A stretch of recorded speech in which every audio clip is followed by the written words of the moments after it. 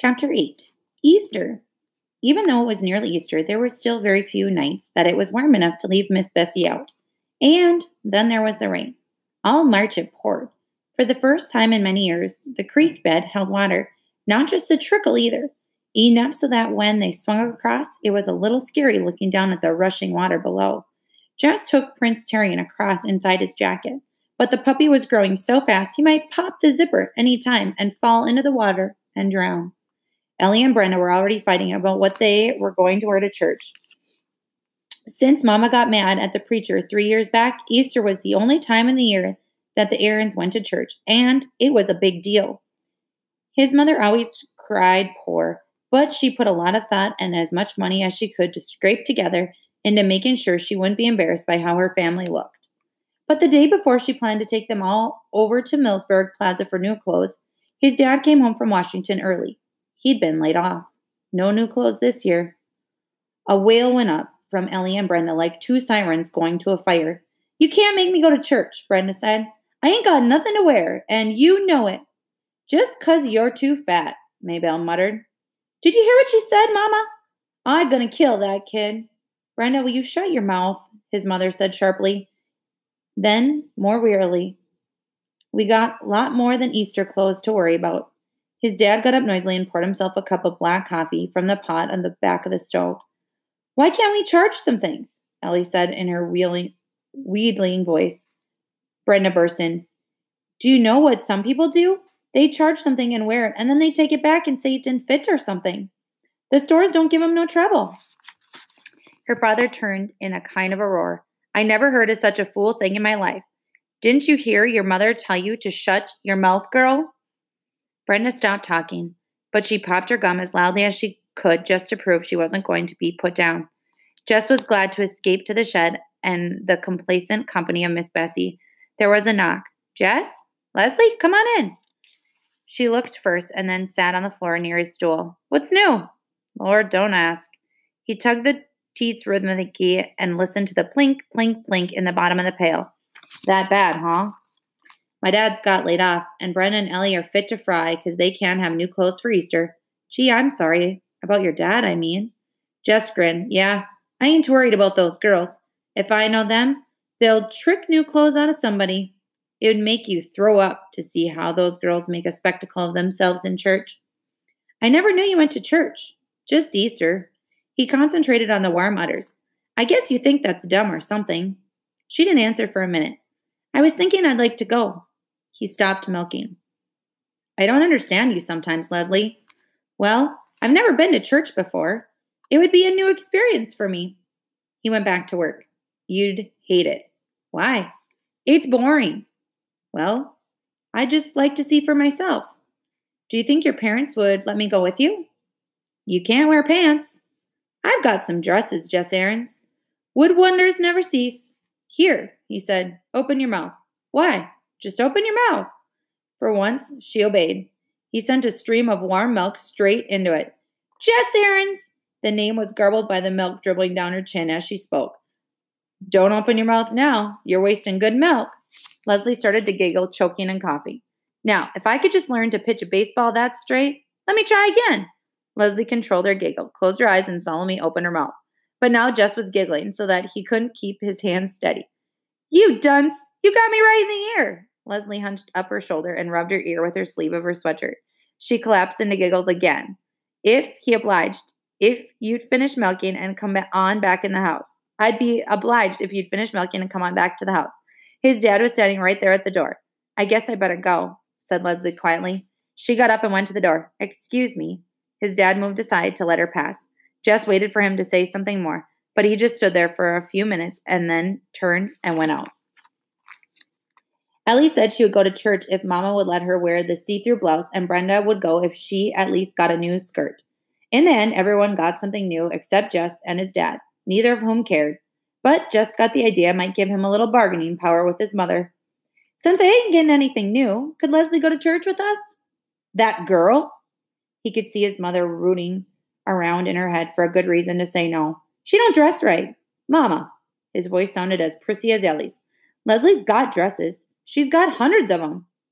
His mother's thin face drooped. She bit the outside of her bottom lip in a way Joyce Ann sometimes did and spoke so softly Jess could hardly hear her. I don't want no one poking up their nose at my family.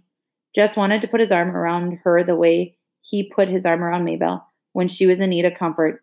She don't poke her nose up at you, Mama. Honest. His mother sighed. Well, if she'll look decent. Leslie looked decent. Her hair was kind of slicked down, and she wore a navy blue jumper over a blouse with tiny, old-fashioned looking flowers. At the bottom of her red knee socks were a pair of shiny brown leather shoes that Jess had never seen before, as Leslie always wore sneakers like the rest of the kids in Lark Creek. Even her manner was decent. Her usual sparkle was toned way down, and she said, yes, ma'am, no, ma'am, to his mother, just as though she were aware of Mrs. Aaron's dread of disrespect. Jess knew how hard Leslie must be trying, for Leslie didn't say ma'am naturally. In comparison to Leslie, Brenda and Ellie looked like a pair of peacocks with fake tail feathers. They both insisted on riding in the front of the pickup with their parents, which was some kind of a squeeze, with Brenda's shape to consider. Jess and Leslie and the little girls climbed happily into the back and sat down on the old sacks his dad put against the cab. The sun wasn't exactly shining, but it was the first day in so long that the rain wasn't actually coming down that they sang, "Oh Lord, what a morning! Ah, lovely meadows," and sing a song that Miss Edmonds had taught them, and even Jingle Bells for Joyce Ann. The wind carried their voices away from them. It made the music seem mysterious, which filled Jess with a feeling of power over the hills, rolling from behind the truck. The ride was much too short, especially for Joyce Ann, who began to cry because the arrival interrupted the first verse of Santa Claus is Coming to Town, which, after Jingle Bells, was her favorite song. Jess tickled her to get her to giggle again, so that when the four of them clambered down over the tailgate, they were flushed-faced and happy once more. They were a little late, which didn't bother Ellie and Brenda, for it meant that they got to flounce down the entire length of the aisle to the first pew, making sure that every eye in the church was on them, and every expression of every eye of jealous one. Lord, they were disgusting, and his mother had been scared Leslie might embarrass her. Jess hunched his shoulders and slunk into the pew after the string of women folk and just before his dad. Church always seemed the same. Jess could tune out the same way he'd tuned out in school, with his body standing up and sitting down in unison with the rest of the congregation, but his mind numb and floating, not really thinking or dreaming, but at least free. Once or twice he was aware of being on his feet with a real loud, not really tuneful singing all around him. At the edge of his consciousness, he could hear Leslie singing along and drowsily wondering why she bothered. The preacher had one of those tricky voices. It would buzz along for several minutes, quite comfortably, then bang! He would scream at you. Each time, Jess would jump, and it would take another couple of minutes to relax again, because he wasn't listening to the words. The man's red face, with sweat pouring down, seemed strangely out of place in the dull sanctuary. It was like Brenda throwing a tantrum over Joyce Ann touching her lipstick. It took a while to get Ellie and Brenda pulled away from the front yard of the church. Jess and Leslie went ahead and put the little girls in the back and settled down to wait. Gee, I'm really glad I came. Jess turned to Leslie in unbelief. It was better than a movie. You're kidding. No, I'm not. And she wasn't.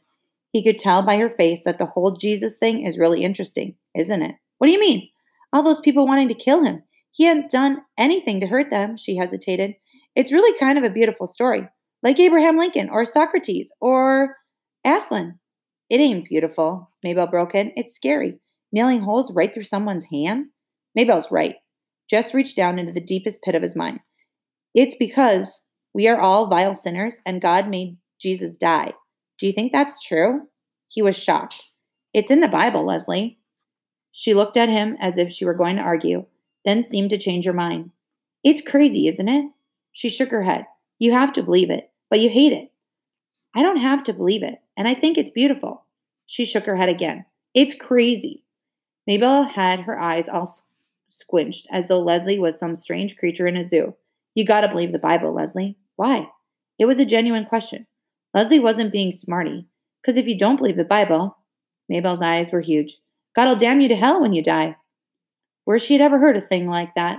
Leslie turned on Jess as though she were about to accuse him of some wrong he had committed against his sister. He felt hot and caught by her voice and words. He dropped his gaze to the gunny sack and began to fiddle with the raveled edge. That's right, ain't it, Jess? Mabel's shrill voice demanded. God'll damn you to hell if you don't believe the Bible. Jess pushed his hair out of his face. I reckon, he muttered. I don't believe it, Leslie said. I don't even think you've read the Bible. I've read most of it, Jess said, still fingering the sack. So about the only book we got around our place. He looked up at Leslie and half grinned. She smiled. Okay, she said, but I still don't think God goes around damning people to hell. They smiled at each other, trying to ignore Mabel's anxious little voice. But Leslie, he insisted, what if you die? What's going to happen to you if you die?